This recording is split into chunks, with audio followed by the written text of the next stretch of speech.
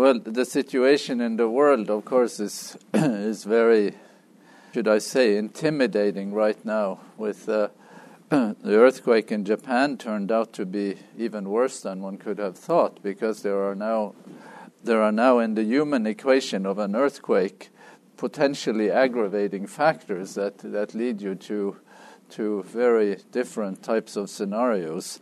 One could almost envision that earthquake was like you could have a situation so bad that you needed to evacuate huge populations, almost like you could think about the end of the world, that you need sort of a grand evacuation scheme because the situation in the world has become untenable, almost like that. We were also, of course, watching the situation in Libya, and now it looks like whatever the outcome will be, that there will be suffering in that country, which of course is very, very sad. We were hoping that Libya would go like Tunis and Egypt. So one more comment on Nietzsche. We talked about Nietzsche and the horse last time, and I just looked up my sources to see if this could be documented, and I found abundant documentation here. I've given you one reference here by one of his biographers, probably the most authoritative Nietzsche biography, where he describes how Nietzsche in 1889 was walking the streets of Turin in Italy and saw somebody flogging a horse, and threw himself on the neck of the horse. And after that, that's when his insanity started. It seems like he had tertiary syphilis, and that this was that his mental illness probably was related to syphilis that he had contracted as a young man. Anyway, what was the point of the whole thing? The point of this analogy was that a Nietzsche whose rhetoric is quite savage against Christianity has sensibilities that many Christians have lost, that our pictures of God have been so atrocious at times that they are threatening to deface the image of God in ourselves. I quoted last time some sources to that effect, where that we just need to take a step back and see what is it that we're really saying. Nietzsche was a very lonely man. Let me read you a passage here from Nietzsche, from this book, Nietzsche in Turin. This is a book just concentrating on the time he spent in Torino and Turin in Italy at the end of his life. And here is what Nietzsche is saying, because by this time he was a very lonely man. His father died when he was 5 years old. His father was a Lutheran pastor, very nice man. Nietzsche writes very, very nice things about his father, and the loss of, when his father died, also of a strange neurological condition that it would be interesting to second guess what the diagnosis could have been. But here is Nietzsche toward the end of his life, or toward the end of the time when he's still intact. The year in, year out lack of really refreshing and healing human love, the absurd loneliness that it brings with it, to the degree that almost every remaining connection with people becomes only a cause of injury. All that is the worst possible business, and has only one justification in itself, the justification of being necessary. What is Nietzsche saying here? He's saying, I'm an extremely lonely person. I do not have meaningful friendships anymore, and I feel it. I'm just very, he feels the loneliness very intensely. And then when he has contact with people, it's only bad contact, because he has to say what he really believes, and what he says offends people so badly that it makes matters worse. You hear that? You hear what he's saying there? So this is toward the end of his, when he's still intact. Now, there appears to be, or it is highly likely, that this image of Nietzsche hugging the horse in Torino has an antecedent in literature, in Dostoevsky, who I have quoted here before from his book, The Brothers Karamazov. But in the other big book of Dostoevsky, Crime and Punishment, there is a scene. Some of you have read Crime and Punishment. Who? Yeah, a few of you have read Crime and Punishment, and I am not a Dostoevsky expert by any means, but I hurried.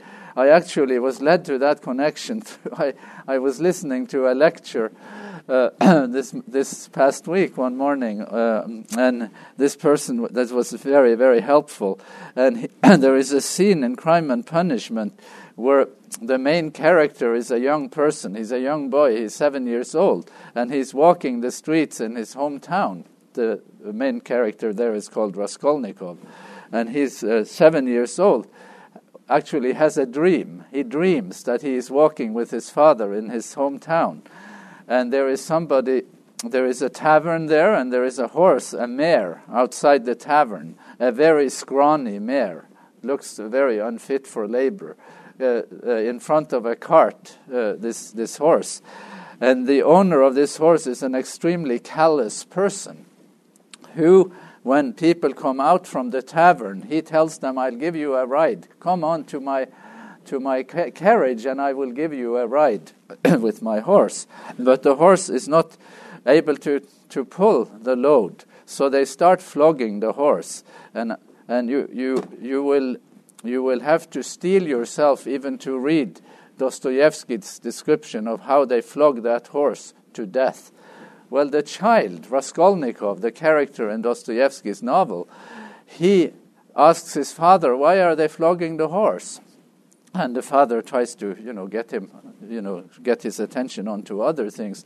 Well, in the end, the boy tears himself loose from the father, and as the horse is expiring, bloody, completely, abused to death by these people, the little boy runs over to the horse and hugs the horse and kisses the horse, and most likely this book was published maybe 10, 15 years before Nietzsche's mental illness, but most likely that image is in some ways modeling his behavior when he runs and flogs the horse and hugs the horse. Anyway, our point should not. I hope it is not lost on us. Let me say it in clearer language. The Christian vision of hell is an atrocious vision that cannot, of an eternal hell, of suffering lasting forever, is an atrocious vision. It cannot be countered merely by, winning an exegetical argument or narrowly on points. Do you hear me? There has to be something else. There has to be another paradigm. We have to say something has come completely unhinged here, and one needs to start over, and people who are sensitive to suffering and who still intuitively seem capable of reacting to suffering, like a Nietzsche or like Raskolnikov, who actually in Crime and Punishment becomes a murderer.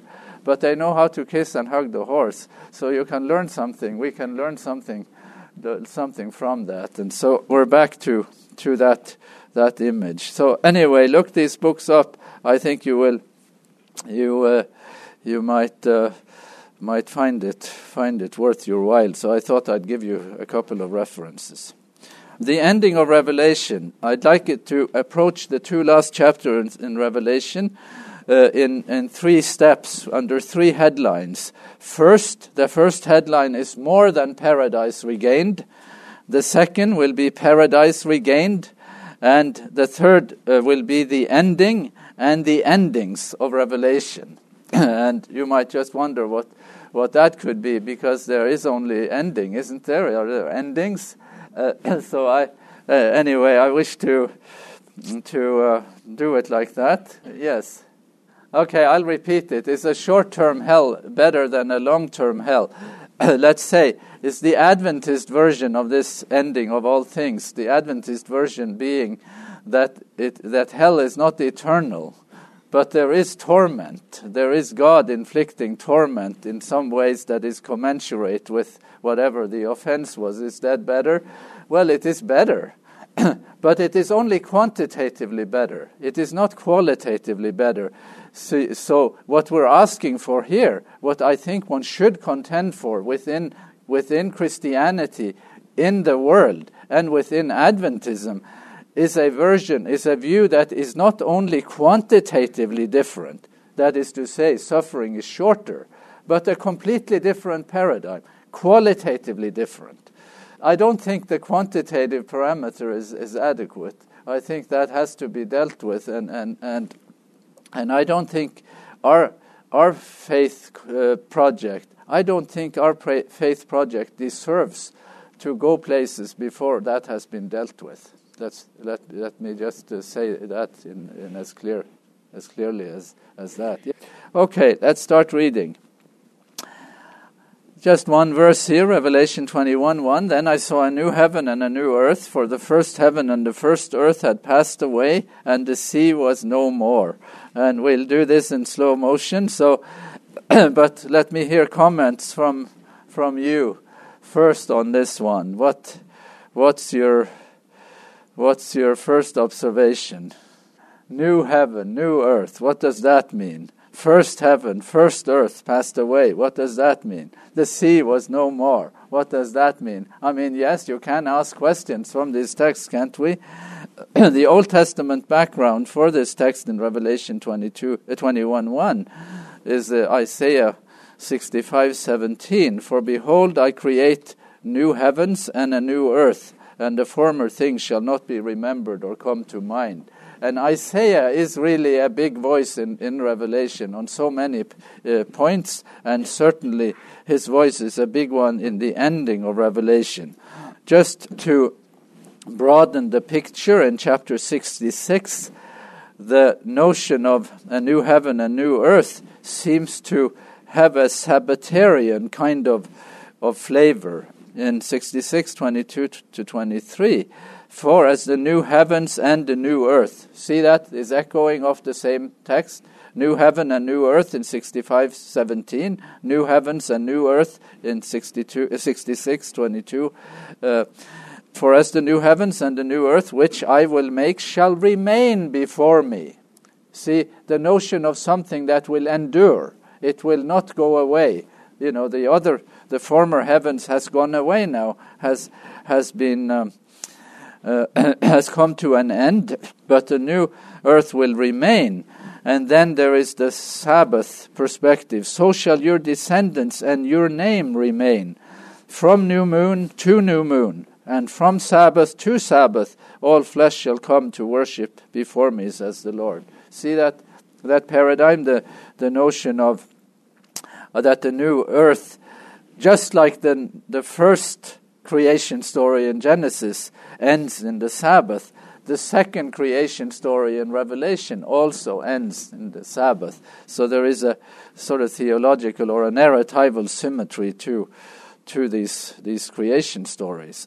Now, what about this? Is the new world, the new earth, is it another world, or is it a?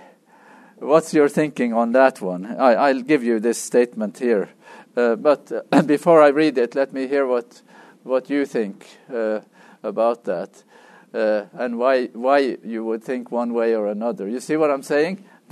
Does the old world disappear completely? Is that what is meant by new, or is there some other way of thinking newness here? That it just, you threw the old earth in the wastebasket and God made something entirely new from scratch. The emphasis is less on new versus old. It's more on whole versus broken. That the new earth is a healed earth versus a broken earth. The old order is sent into oblivion, not the earth.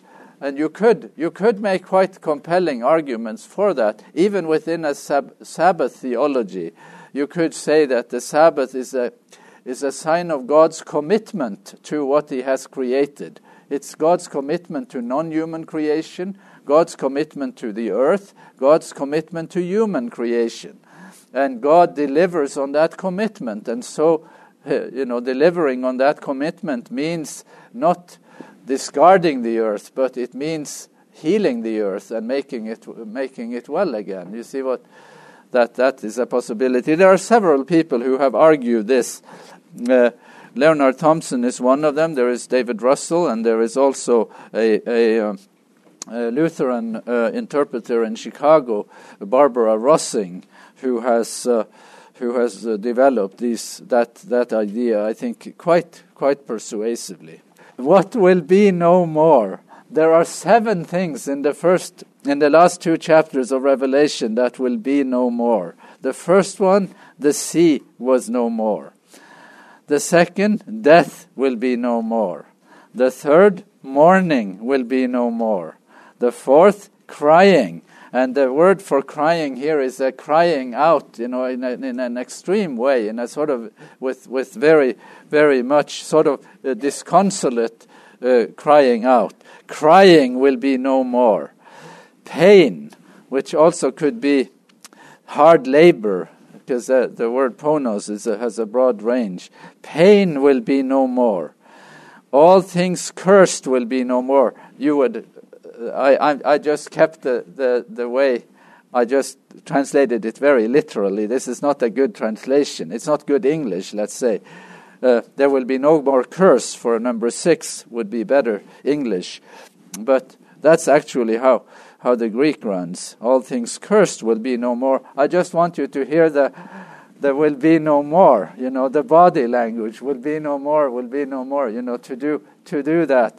So night will be no more. That kind of, that thing. So let's do it together.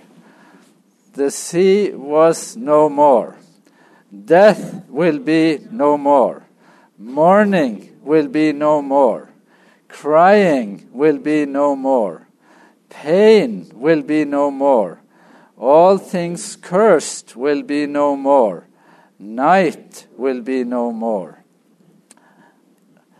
There are many types of interpretations of the book of Revelation, but as I wrote to somebody this week, even bad interpretations of Revelation have had a hard time taming the healing sort of power of the last 2 chapters of this book. I have been a Bible reader for many years now, and I just I look back on my Norwegian Bibles, and I have been very, very fond of those 2 last chapters. They are usually very damaged and fall out of my Bible, so I had to buy a new one, and over like that, because it's hard not to be enticed by a vision like this, a vision of healing, like you have here in the ending of Revelation. So spelt out in such loving detail by John. So we're in a new landscape here, and it seems to me that this vision would be completely defeated if not for the fact that suffering has actually ended. How can you read this text if it says that death will be no more, or mourning will be no more, or crying will be no more, if that only represents one side of human reality, if there is another side of human reality where there is crying like you've never seen before? See what that's the parameters of that, the end of suffering. So, what are our options for the statement that the sea was no more? The sea is a symbol of chaos. It is a symbol of the abyss and of the cosmic conflict itself. And there are several verses in Revelation to that effect, and quite a few verses beyond Revelation. I have not given you all the verses here, but you see in the book of Daniel too that there is a sea as a sort of troubled area. And then the sea could also serve here as a symbol of deliverance. In Exodus imagery, there are some people who have argued that possibility. It could also be a symbol of people. The waters, the many waters in Revelation 17 are peoples, and probably with a somewhat of a hostile connotation, that there is an enemy texture to it. it could also, the sea is also a symbol of trade and exploitation, like in Revelation 18:21. There is all this trade that has happened on the high seas. Now, which of these four options do I think has been best argued? I think option number one is the one that has been argued the best and probably the one to prefer. So, yeah, there is a fifth one here too, that the sea as a symbol of separation and exile. So John is on Patmos. He is, presumably an exile. And now there is no more sea, so there is no more separation and no more exile. You could at least pastorally, in sort of homiletically, you could make that case, and it would not be wrong to do. But I'd like us to pursue number one there a little more and look at the statement here from. There are a couple of monographs that have been written on the New Jerusalem and the New Earth. There are not many books on that subject that are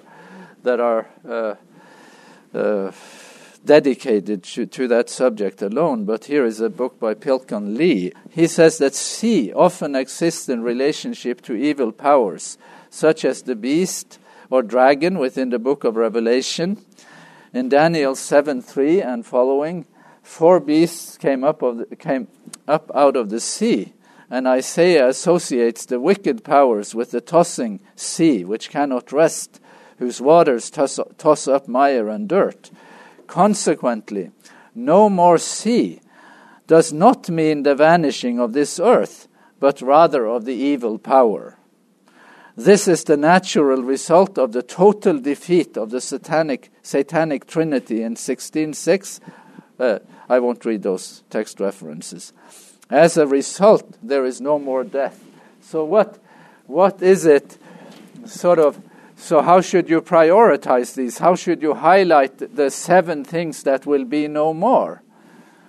Well, according to this way of thinking, no more sea is the one that leads the way, because this is sort of the cosmic conflict, the contribution to it. And then everything else follows from that. No more death, no more mourning. Sort of the battle is over. That's the kind of connotation that are suggested by this. You might wish to comment on that. What is if that seems plausible to you? It is not necessarily definitive, but it is the strangest. I would say it is the biggest change in the new heaven, new earth is that there is no more sea. Isn't that a little surprising? Isn't that stands out in the picture? There is no more sea. Is he saying, well, there is no more Pacific Ocean, no more Atlantic Ocean, that kind? Is it only to report that? Sort of a geographical datum, or is it a theological datum that has relevance for us in terms of our experience? There is no more sea. There is no more conflict. No more battle. The war is over. That sort of announcement you could see as the connotation of that statement. In Isaiah, just to corroborate that a little, I think this is a corroboration of that. In the chapter, the chapters in Isaiah that align themselves with Revelation, Isaiah 65 and 66. Align themselves with Revelation 21 and 22. So you're not wasting your time if you read those chapters in Isaiah in conjunction with the Revelation. You might also want to add Isaiah 11, 1-10, which I think is the sort of seed text for all of this. So Isaiah 11, 1-10 is the go-to text for very much of Isaianic echoes in Revelation. But then you have these 2 chapters. You have these 2 chapters in Revelation, Isaiah 65, 66, Revelation 21, 22. And then, of course, in the back of all of this, you have Genesis 1 and 2, which also feed into the notion of the new earth. So here are these two great Old Testament sources, Genesis 1 and 2, and Isaiah, the ending of Isaiah. Now, from Isaiah 65:25, Now listen to this text. The wolf and the lamb shall feed together. The lion shall eat straw like the ox. What does that sound like? Well, it sounds like Isaiah 11 for one thing, because that's exactly like what Isaiah 11 says. And Isaiah 11 the text in the last part of Isaiah is a less disciplined text. It goes to the same themes, but it is not quite as disciplined in its writing, maybe as the first part of Isaiah. But it sounds like Isaiah 11, and it sounds like what? I mean, the wolf and the lamb shall feed together. Sounds like what? It sounds like paradise. You know, it sounds like the Garden of Eden. It sounds like the pre-fall state, doesn't it? So the lion shall eat straw like the ox. Well, that's also sort of a pre-fall thing. Nobody is, because how does Isaiah, that's seen in Isaiah, end?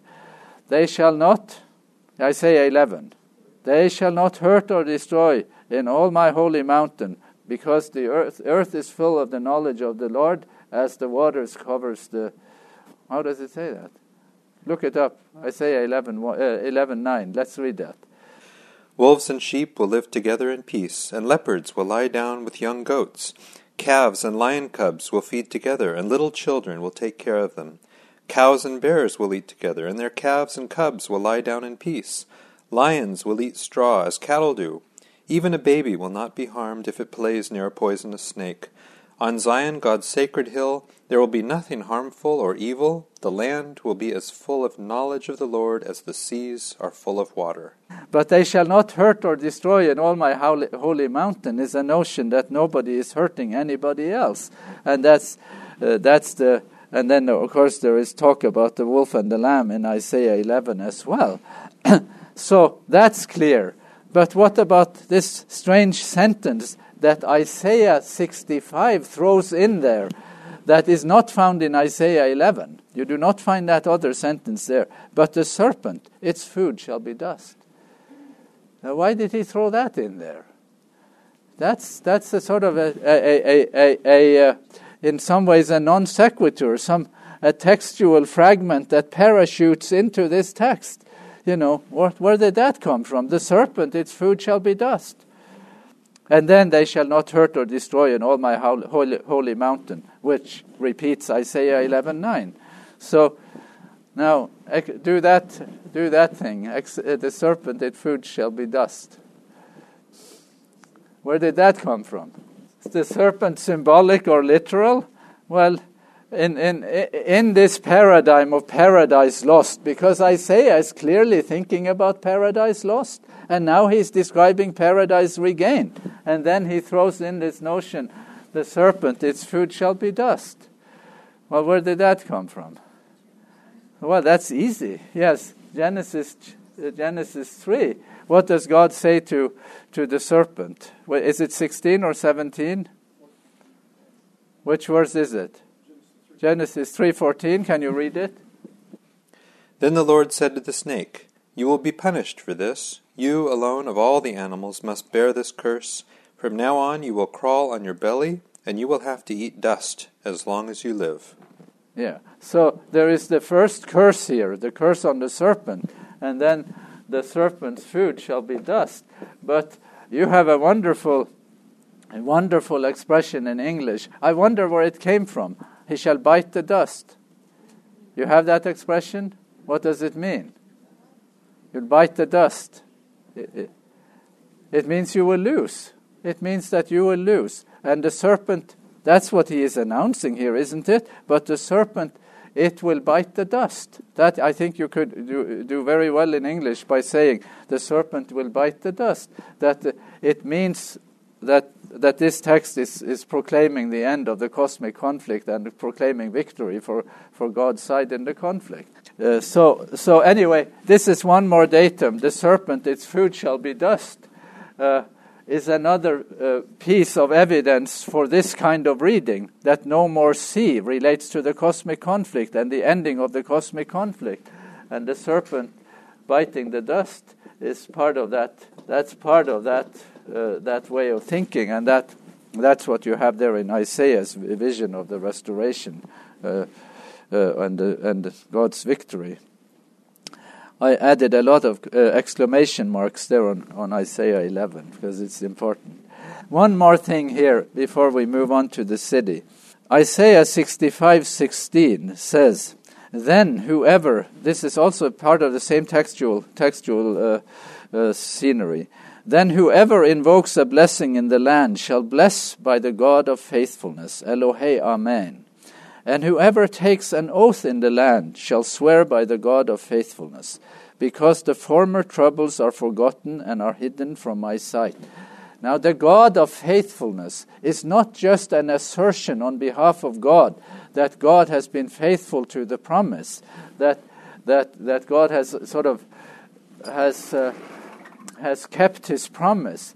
I think the notion of God's faithfulness here is also in a sort of cosmic conflict framework, that all those things that was said to be wrong with God, all the charges against God have been refuted. God has not just what should I say? God has been faithful with reference to what?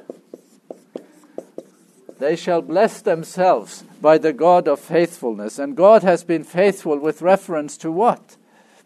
I mean, has he been faithful with reference to current human experience? I think the answer to that is yes. Has he been faithful in that sense? But that is too narrow a horizon. God has been faithful with reference to what problem? They shall bless themselves by the God of faithfulness. And as part of that story, the serpent will bite the dust. Do you follow me? You know, reading from from Isaiah 65:16, where there is an assertion that God is faithful. And in the end, in 65:25, the serpent will bite the dust. Do you see what I'm saying?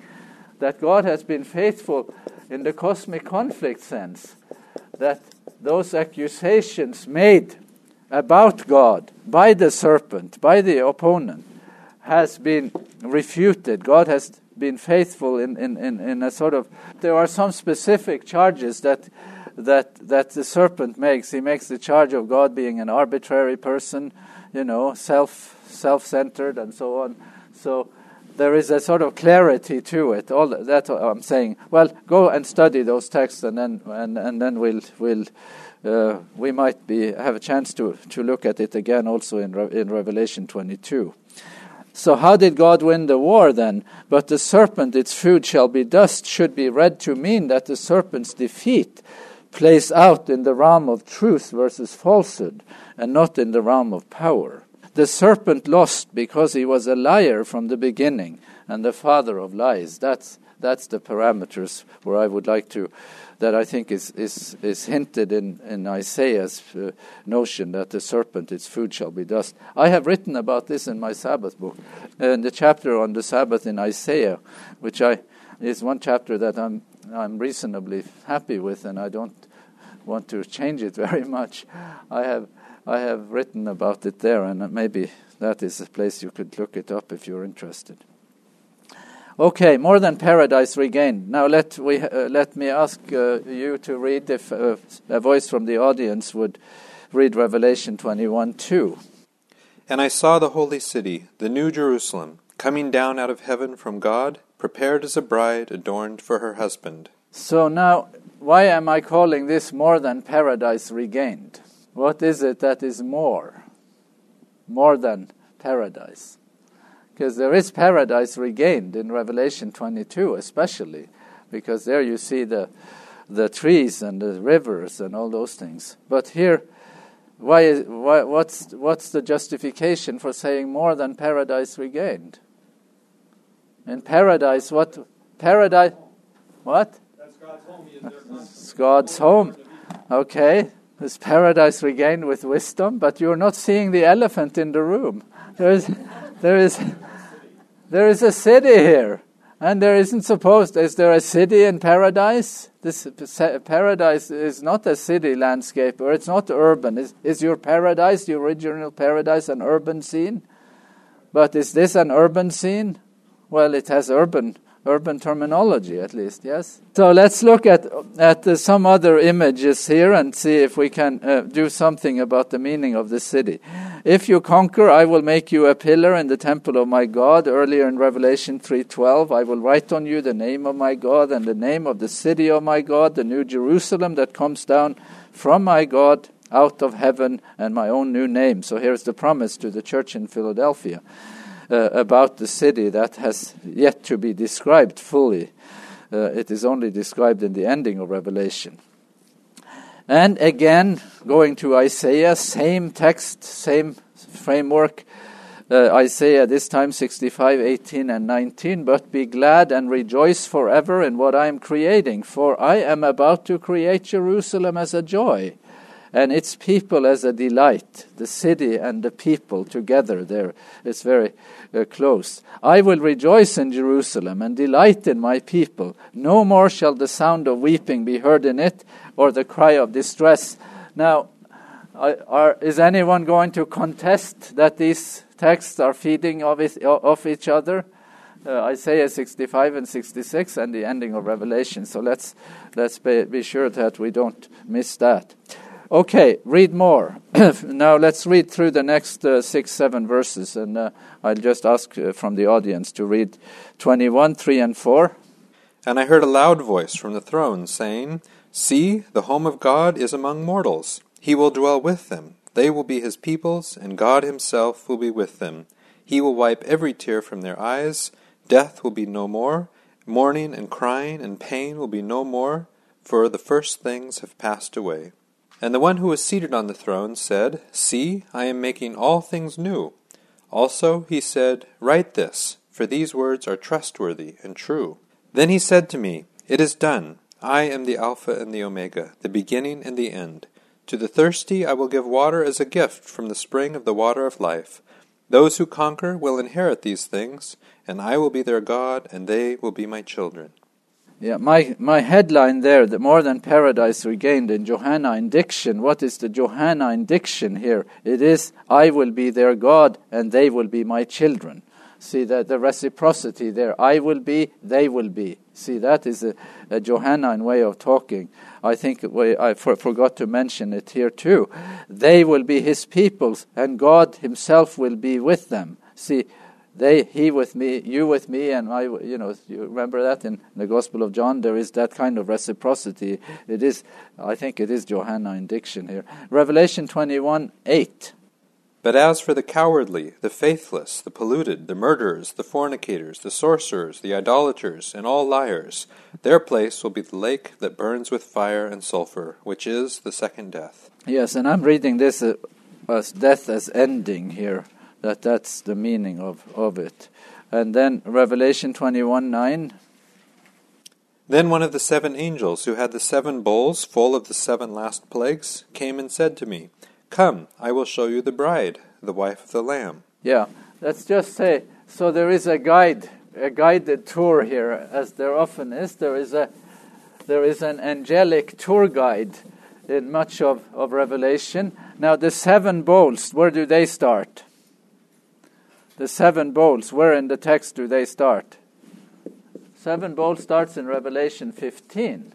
And then in Revelation 17, there is a guided tour that begins in Revelation 17, the guided tour of the fall of Babylon. I will show you Babylon, the fall of Babylon, Revelation 17:1. And then now there is a same figure, one of the bowl angels. So the 7 last plagues, as it were, the 7 bowls, really doesn't end till the end of Revelation. We kind of say that those figures disappeared, but the ending of the story is sort of starting there in Revelation 15 already. So there's one of the 7 angels that is guiding us here, and then Revelation 21:10. And in the Spirit he carried me away to a great high mountain, and showed me the holy city Jerusalem coming down out of heaven from God. Okay, thank you. And now, the rest of our time, let's talk about the city, the great reversal, the garden versus the city. And I'd like us to talk about first the genealogy of the city in the Old Testament. Who builds the first city? Who is the first city dweller? What's the genealogy? I mentioned to you last time that Nietzsche wrote a book called The Genealogy of Morals. And here we have a subject of, it must have been in my mind when I wrote Genealogy of the City. Cain knew his wife, Genesis 4:17. Cain knew his wife, and she conceived and bore Enoch, and he built a city, and named it Enoch after his son Enoch. So who is the first city builder in the Bible? Cain. So the genealogy of the city is not very prestigious, is it? It's not very nice, because the first city builder is Cain. Genesis 10 verses 8 through 12. Cush became the father of Nimrod, and then he was the first on earth to become a mighty warrior. That is Nimrod. Nimrod is the subject of that sentence. He was a mighty hunter, and here I'm drawing on some work by a French sociologist who I think was a good reader of the Bible and a good reader of Revelation, Jacques Ellul. Have I mentioned him before? I have mentioned him a number of times. Jacques Ellul, he has written a book called The Meaning of the City, and he is discussing some of these texts here. So he says that that the notion of Nimrod being a mighty hunter is too tame. That shows him in a sort of, he's he has a hunting as his hobby. But Nimrod is not just hunting on a hobby basis. He is a conqueror. He was a mighty conqueror before the Lord. Therefore it is said, like Nimrod, a mighty conqueror before the Lord would be a better way to see it. The city is here a symbol of conquest. So the first city is the city of Cain, and the second city, the second time the subject of city building comes up in the Genesis, we have the city as a symbol of conquest, as a symbol of oppression, you might say. The beginning of his kingdom was Babel, Erech, and Akkad, all of them in the land of Shinar. From that land he went into Assyria and built Nineveh, Rehoboth, Ir, Calah, and Rezin, between Nineveh and Calah. That is the great city. So here is this great city builder. And you are right, Nimrod is a great city builder, a greater city builder even than Cain. But none of these people do much to improve the prestige of the city, do they?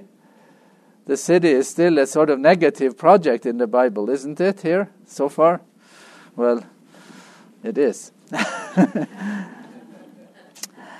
Genesis 11:4. Now we're building the Tower of Babel. Then they said, "Come, let us build ourselves a city, and a tower which is with its top in the heavens, and let us make a name for ourselves, otherwise we shall be scattered abroad upon the face of the whole earth." Here I will say that the city is the symbol of human autonomy. We will do it ourselves. There is no city coming down from heaven here. There is a city doing what?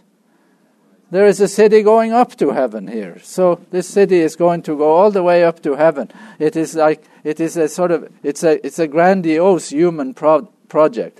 And then there is the notion of the city as enemy. In Daniel 4:29 and 30, at the end of 12 months, that's Nebuchadnezzar here, he was walking on the roof of the royal palace of Babylon, and the king said, "Is not this the great Babylon, which I have built as a royal capital by my mighty power and for my glorious majesty?" What is it? This is the city as hubris too, of course. This is a very hubristic statement. Is not this the great Babylon that I have built? But Babylon is also the city that is sort of a metaphor for demonic action, for the cosmic conflict even. The Prince of Babylon as an enemy city. So all of these things are text speaking to the subject of the city in the Old Testament. Jacques Ellul says in his book, The Meaning of the City, that all these cities he constructed were marked by the same stamp, power.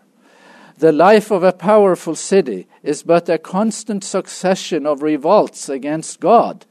Her life is the normal result of her origin and development. And who was the originator of the city? Cain, the first murderer. He is the first city builder. You see what is happening here?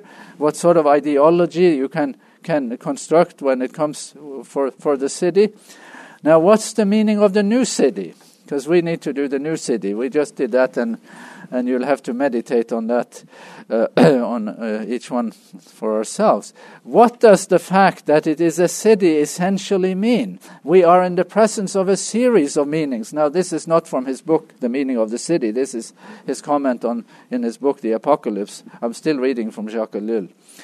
The first is that we observe a contrast between the first creation and the second. In the first, God created a garden for man. Man lives in nature. In the second, he is installed in the city. And here, so what does that mean? So here is a radical thought. What does this signify? I'm still reading from Jacques Ellul. Very simply, that God does not annul history and the work of man, but on the contrary assumes it. Can you take that? So isn't this a great reversal? What is the city essentially? It is essentially a product of sin.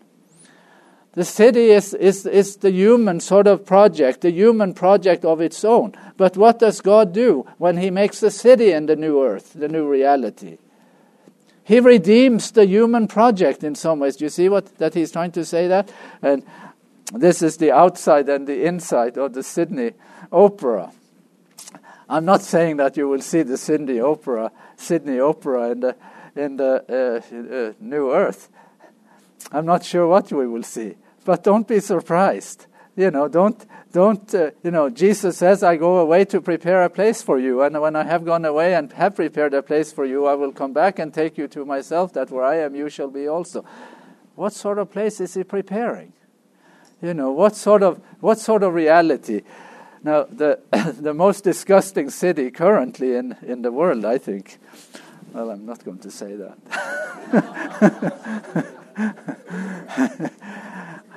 I think in many ways Las Vegas is a very disgusting city because its product is to entertain, and in a world like ours, that's not a very good project. But Las Vegas could be in some ways a model for the heavenly city in the sense that it does what? It copies all the prestigious cities in the world. It copies Venice, it copies ancient Rome, it copies Greek columns, all kinds of things. What Jacques Ellul is saying is that we are not saved just to a disembodied existence. Doesn't it matter at all what human beings have been doing? Was it all in vain, human civilization, all the things that have been discovered? Is it just sort of, starting over? There is nothing there. Nothing of the human enterprise was salvageable. What he's saying, the imagery of the city, is that God saves us with our works. That is an amazing thought.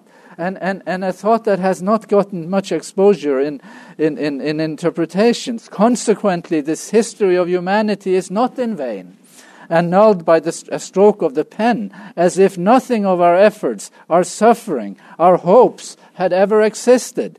On the contrary, all is gathered up. Then man is saved with his works. Paradise is not a formless cloud, a rose on a blue fog, a non-place. Ellen G. White says heaven is a place.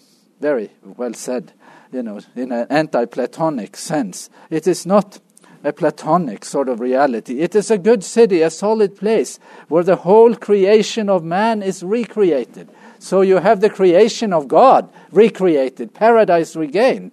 But you have in some sense a redemption for the human experience, for the human enterprise. So if you go to a concert in the Sydney Opera in the New Earth, I hope to see you there. The new city as the end of failure. The first picture here is from Kuwait. The second is from Pakistan. Man had never succeeded. He had always experienced failure, and the actual urban monstrosity is testimony to this. Thus, that which had been the historic failure of man becomes the triumphant success. There is finally communion. There is finally assembly, and not only of one generation, but of all. Do you see that picture there? Now, there is, you get the idea.